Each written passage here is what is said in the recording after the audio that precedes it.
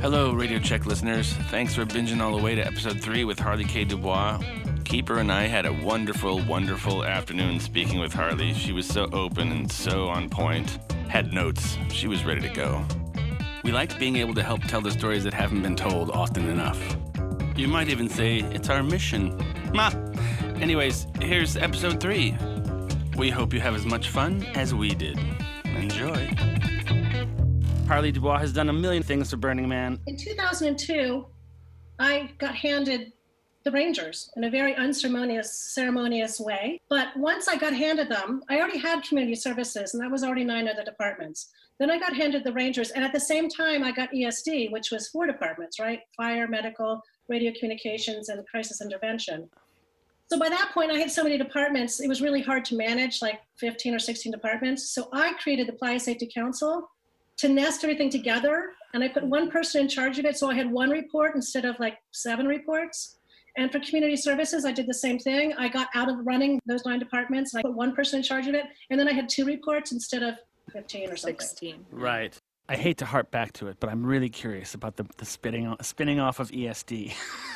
Can we go back to that point? I mean, how does that happen in a meeting? I'm just going to take this away? I mean, I know they didn't get along, and Joseph was doing all of the Rangers and probably focusing on the life safety stuff. Was it at a meeting, or did everyone vote on it, or was there a stomping? I want to do my own thing. I'm just going to take all these people. No, Joseph is he's a real good strategic thinker, and he's highly organized. You're really sort of just making me think, and I bet if you talk to 2 or 3 of us in the room at the same time, we would collectively come up with a story that's actually completely accurate. But what I can safely say is there was too much to do for any one person. To throw fire, medical, radio communications, rangering, and DMV. Bogman started DMV because it was all out of AAA, right? And he was a AAA, that's what he did for a living, was work at AAA. So we took all the AAA stuff and applied it to Burning Man. That's why it's called DMV, Department of Mutated Vehicles, because he was working for AAA with Department of Motor Vehicles. And so that was under Rangers too. And it's just too much to throw under one heading. So it was really easy for him, and he had all the degrees and all of the training in medical, and had quite a bit of fire training as well. It was really easy for him just to slice that off and say, I'm going to move that over here, because he was so good at doing it that he just made those pathways, found his people, came up with processes, and Bogman had his hands filled with everything else he had. So I think it just kind of happened. It's like, this is the best way I like to get things done at Burning Man. You come up with a good idea, you find people to support you, and you run as fast and hard as you can to get as much as you can done before anybody notices. That's how you get stuff done, right? Yes! Yes, that's exactly what you do. Oh. And I'm pretty sure that's what Joseph did with ESD.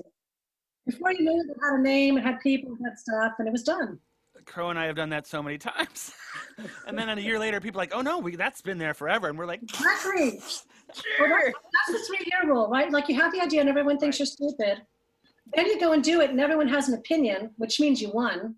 They think it's important now and they want to get in on it. And by the 3rd year, oh yeah, we've always done it that way. Yeah, really good.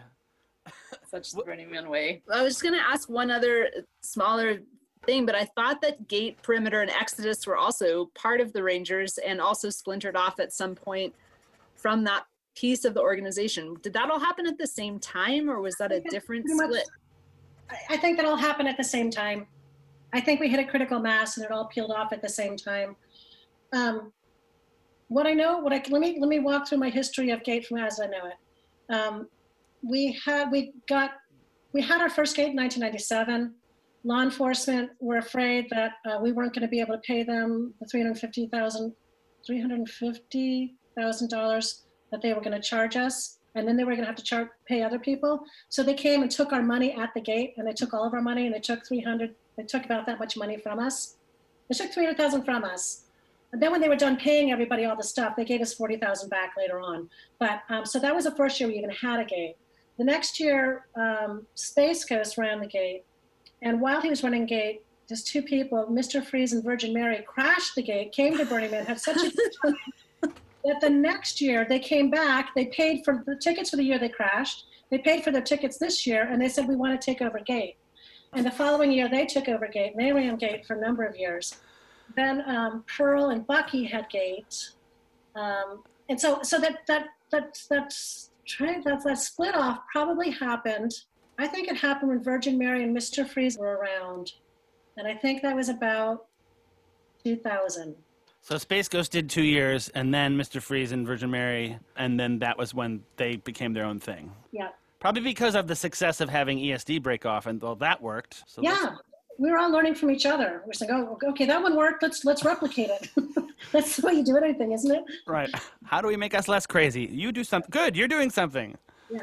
Yeah. And I don't have to do it. Great. Go ahead. Keep going. I mean, it kind of follows that 3-year model you're talking about also. If there's a crazy idea, you build the thing, it works, and that gives you more capacity to fill that up, let it run, and build the next thing, or make the umbrella taller and wider. And keep. I'm sure if I look through my notes, I kept all my meeting notes and all my stuff, and I could probably tell you exactly when that is, but I'd have to get to some building that I can't get to with the coronavirus and look through files. That's why we're the Department of Institutional Memory, or DIM memories. They're your memories, my friend. They're all valid and lovely. We don't go back to the tape or find the files or the Rosetta Stone of the actual thing that happened. What's more important is the memory you had, and that's what we're trying to capture in these talkings with people. I have to say that the Rangers have always been one step in front of the other parts of the organization since about, 2000, since your training started. I think that's when you started peeling in front. And so you're doing this podcast right now, and we just started our own podcast. What episode is this? This is, well, there have been 11 that are out. There's three in the can that aren't out. So this is like 15. Right. So we're on episode number 5. 3 of them are out already. They have one with me that's not, I'm going to keep getting bumped because now they need to do the Loopathon before me. They have things that are timely, but people are actually doing things right now. There's like 2 or 3 more in the can. They're doing them every Thursday. But we're behind you. If you want to stay in front of us, they're doing them every Thursday, once a week. Ours come out on Fridays. I could be talked into putting them out on Wednesdays. Maybe we'll switch to Wednesdays when yours comes out, Harley. Harley, can I ask you a forward question? We've been talking a lot about the past, but I was really touched by what you had said about building an organization that had strong women in leadership roles. And that was a big thing in the Rangers too, right? There was this whole movement to make the women of khaki. And then that, again, went through those phases of people saying, why do you don't need that. Don't do that. You can't do that. And all of a sudden it happened, and it's a totally established thing now. They have an Adopt a Shift that it got so full, they made another one. It's a very strong piece of the history now. And I love that. And I think that we're thinking about how to be well represented in leadership too, within the organization, and how to look for that in our numbers, and definitely looking towards the future to make that for people of color also, that becomes our norm. It made me think additionally about what it was like for you being in this leadership role, having all these responsibilities, and then also falling in love and starting a family and having your daughter come out to Burning Man with you. I mean, that must have been kind of a shift. How did you juggle out all of those things? Well, I think women are pretty good at doing a lot of stuff. There was a time period where I did a lot. So I had to be efficient in every way I could possibly be. I'm tired of doing a lot of stuff. I don't want to do as much stuff anymore, but I had to find people that I could trust to actually follow through so that I could delegate. I learned how to delegate really well.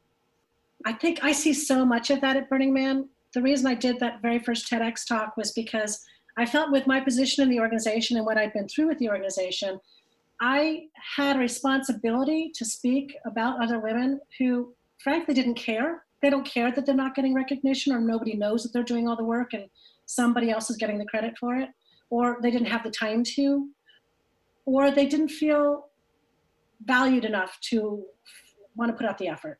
And I felt in my position, what I'd been through, I wanted to speak to them. Whether they wanted me or to not, I didn't care. I wanted to speak to the fact that every time I turn around at Burning Man, I'm seeing some amazing art project go up that there's a guy standing up there being a spokesperson for, and he's not trained to take credit. That's his role. Like some woman said, please, I have to go ahead and make this thing. Would you please go and talk to the press for me? And that's the way that works so frequently. Or like when all the women built the temple, it was all run by women. They were the only crew that was ever done early and under budget. That's never happened before. So there's so much of it that's evident at Burning Man that I think like so many other things, it might speak to a larger picture. And I don't think it's necessarily about women. Men do this too. It's just a lot of the words that are associated with it are words that are associated with the female gender. Like nurturing isn't something most men, not most, some men would find appealing, say my style of leadership is nurturing, but women wouldn't feel bad using that word. And maybe there's a different and a better word. So I don't want to get hung up on the gender thing. But again, Burning Man is this petri dish where we have the opportunity to try on all this stuff for size, see what happens, just look at it, see what's naturally occurring. And I see that naturally occurring at Burning Man for whatever reason. Women are really effective at taking charge. They are taking charge. And a lot of it goes unnoticed, probably because they're not tooting their own horns. Mm-hmm. Yep. What was that like for you to be working so hard and making all these things happen? I think the hardest thing in my life has been probably that, working as hard as I was and not being seen. And it's not like I want to be seen to be seen. I want to be seen because now there's something valuable, important here. And I have been a major contributor, and I want to be known for that. I want to be known for that. I want to be known for my contributions because they've been huge. And largely they are the kinds of things that are building people up and making teams work and finding out the constellation and nurturing the opportunity and letting chaos happen until it reveals something that's important, and then understanding it and working with it to make that become the norm. So now I feel like as I'm sort of tapering down, I'm only 57, but Burning Man has been around 30 years. And it's been a large part of my life, the largest part of my life. And so I want to make sure that as the story gets told that I'm in it, because so many women have been written out of so many stories, and those days need to end. That shouldn't be happening anymore. So now my husband really pats me on the back for standing up and saying, hey, I did that. So now I regularly say, yeah, I did that, so that people know. And then integrate your family into your work experience and the event. Bringing my family in, I have to say, I have lived under such a lucky star. First of all, being a woman that's doing this kind of thing, I never took any shit from men. If a man tried to give me shit, I'd give him shit right back. And because I had the people I had standing behind me, men and women, they would back down because they could tell I had the authority I had because I had it and I wasn't going to be challenged. And so because I had Larry and Michael and all these other wonderful men and all these other wonderful women, and we weren't following the same paradigm, I didn't have to fight for my position within the organization like I would have to in the real world. I didn't have a whole bunch of catty exchanges with other women who were being competitive with me in some work office and some work environment. We were working in a parallel universe, and all that bullshit really didn't exist for us. So I was so lucky that way. On the other side, bringing a family in, I also had the support. I kind of had everybody's baby when I had my daughter, because a lot of the people I worked with were too old to have a baby or too young to have a baby. I was like the only one who had this baby right when I had it. So she came into the office with me every day. Larry really believed in families and children. And I'd often be like, where's Larry? And I'd go into the nursery and he'd be in the tent, sitting with her in the tent, late for a meeting because he was playing with my daughter. So he had my back.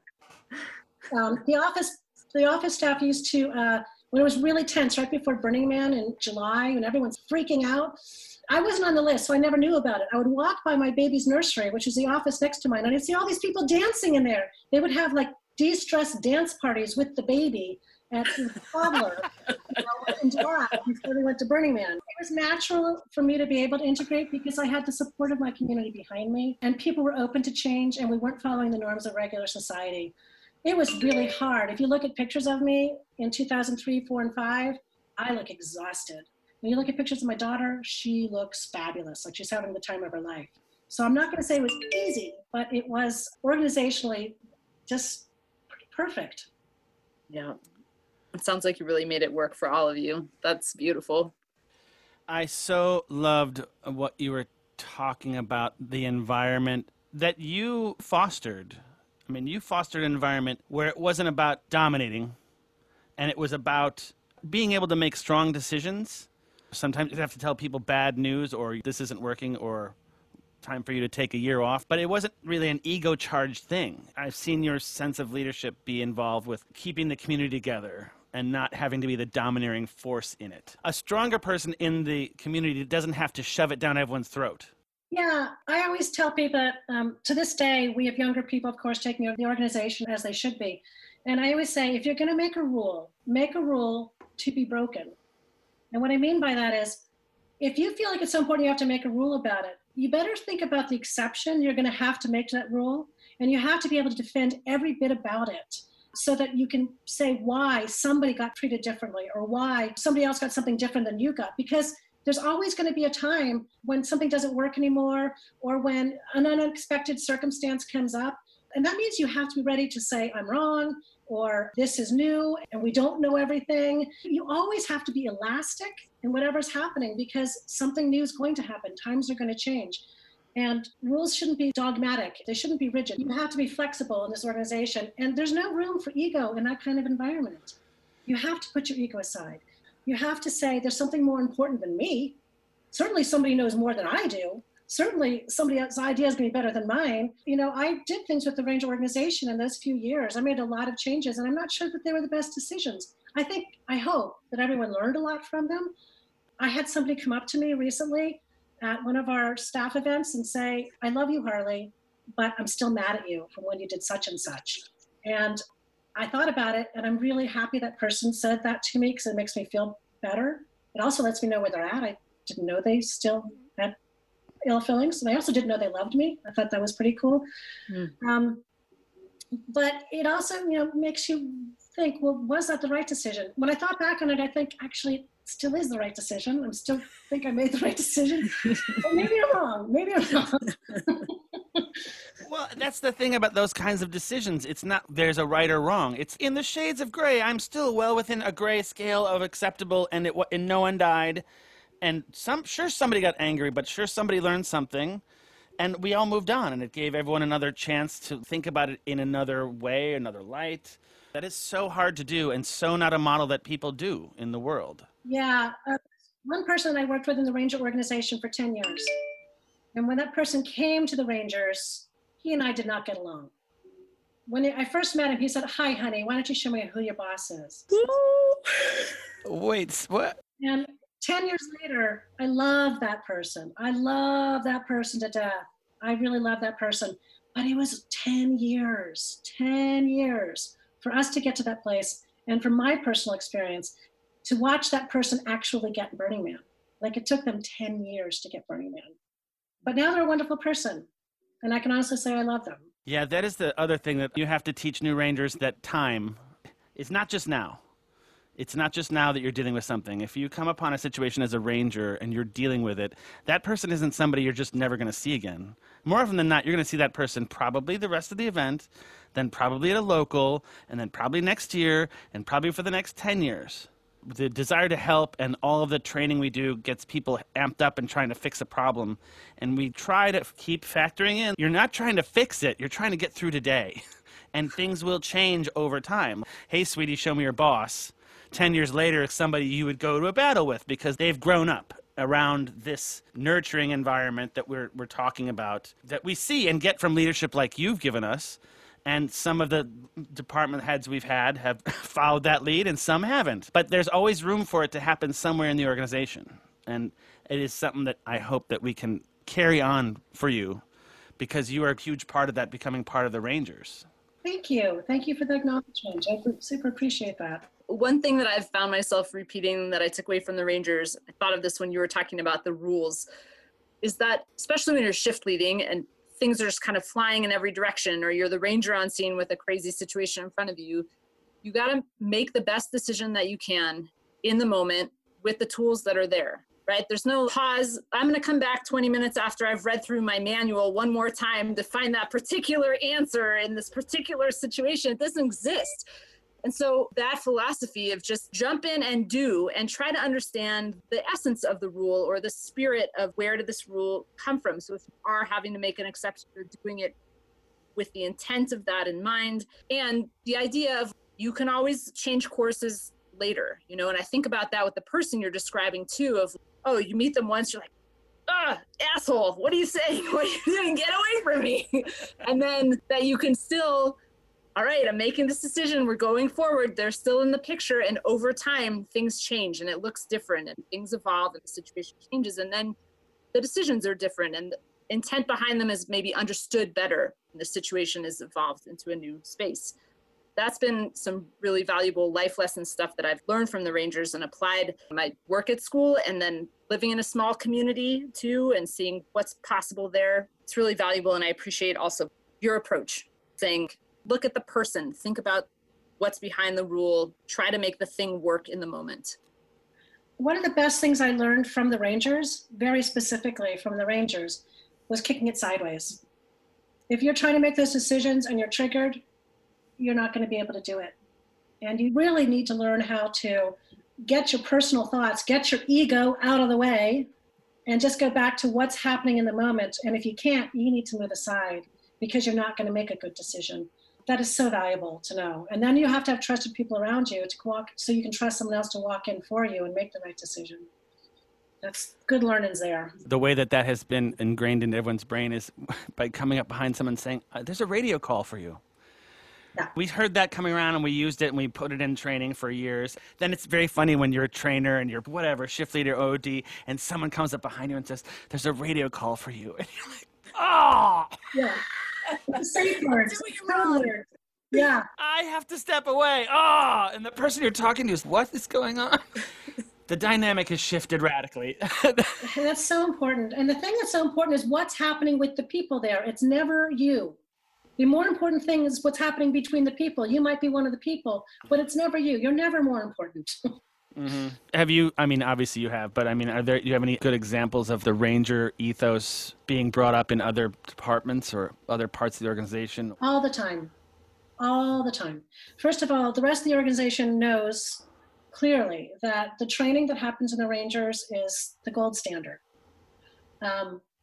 And I have been asking since I got the Rangers, since probably about 2007, I've been asking for the mini Ranger training that goes to all staff. And remember, staff at Burning Man isn't just employees, staff is the volunteers, so that they just feel it in a very encapsulated way, like a half an hour, 45-minute way. They can understand the ethos of the Rangers so that they just get a glimpse of what it takes to Ranger, because it affects, that ethos makes every staff person a better staff person. So definitely in training, definitely in breadth. My gosh, it's so big, and it's still being managed so seamlessly and quite often independently. And that's kind of problematic for the rest of the organization for two reasons. One, we don't know what's going on. That just isn't very helpful. Whenever we get a glimpse, it's always really good stuff. It's always really good stuff, but we just don't know. But secondly, we can't learn along with you. You're not sharing with us so we can learn with you, or we can learn what you've learned in a timely manner. We kind of have to ask for it and wait for it, and then it comes out some other way, and then we get it. So I'm kind of giving you a backhanded, like, could we do a little better here? No, that's it. It's the only way those can come. That's a good one. Yeah, I wish there was more connectivity. Tool will tell you.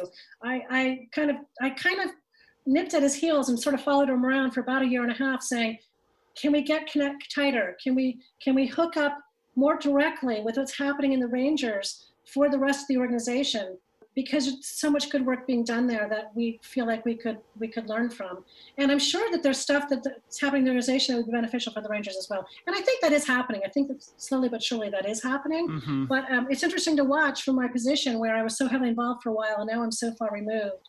And I hear about stuff like this podcast itself. I'm like, oh man, yeah, we're doing that too, but they did it first.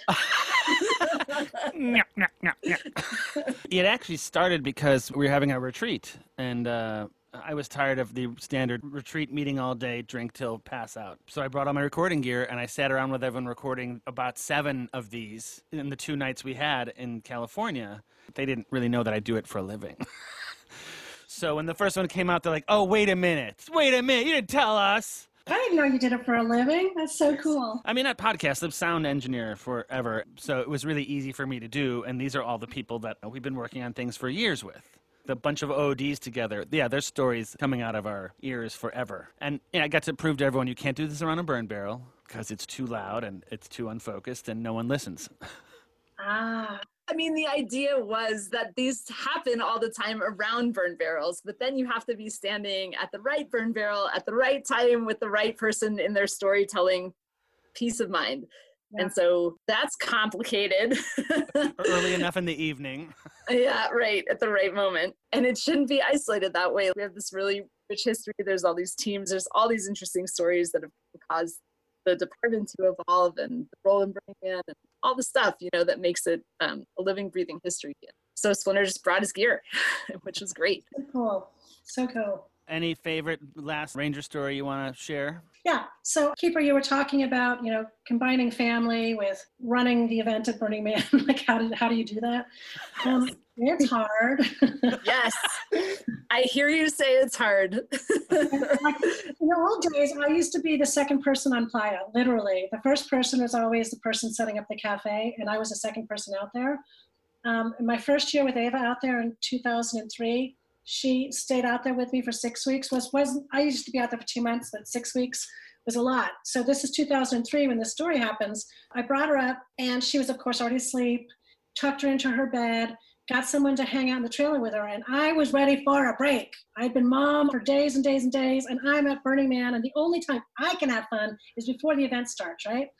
So I was going to go out and have some fun. There weren't very many people out there. I was coming up later. I wasn't coming as early as I used to. So, we had a handful of Rangers. We had a handful of, not even a handful of Rangers. We probably had 2 Rangers. We had a handful of Gate.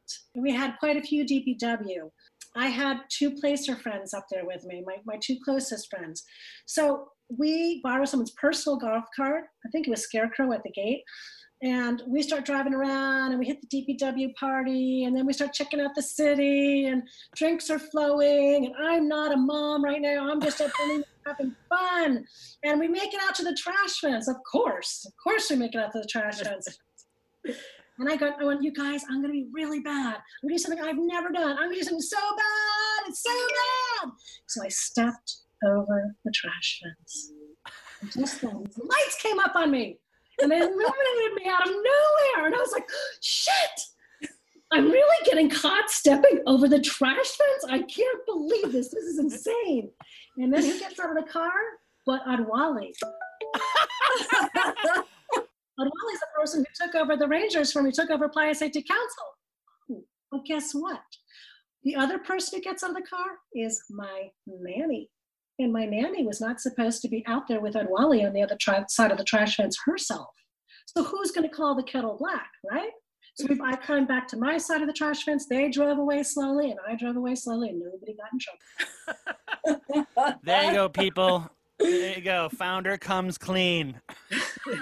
That's the quintessential example of how when you make a rule, you better be ready to make the exceptions to the rule. Also. Thank you, Harley, for spending time with us. That was wonderful. I really appreciate you and your work.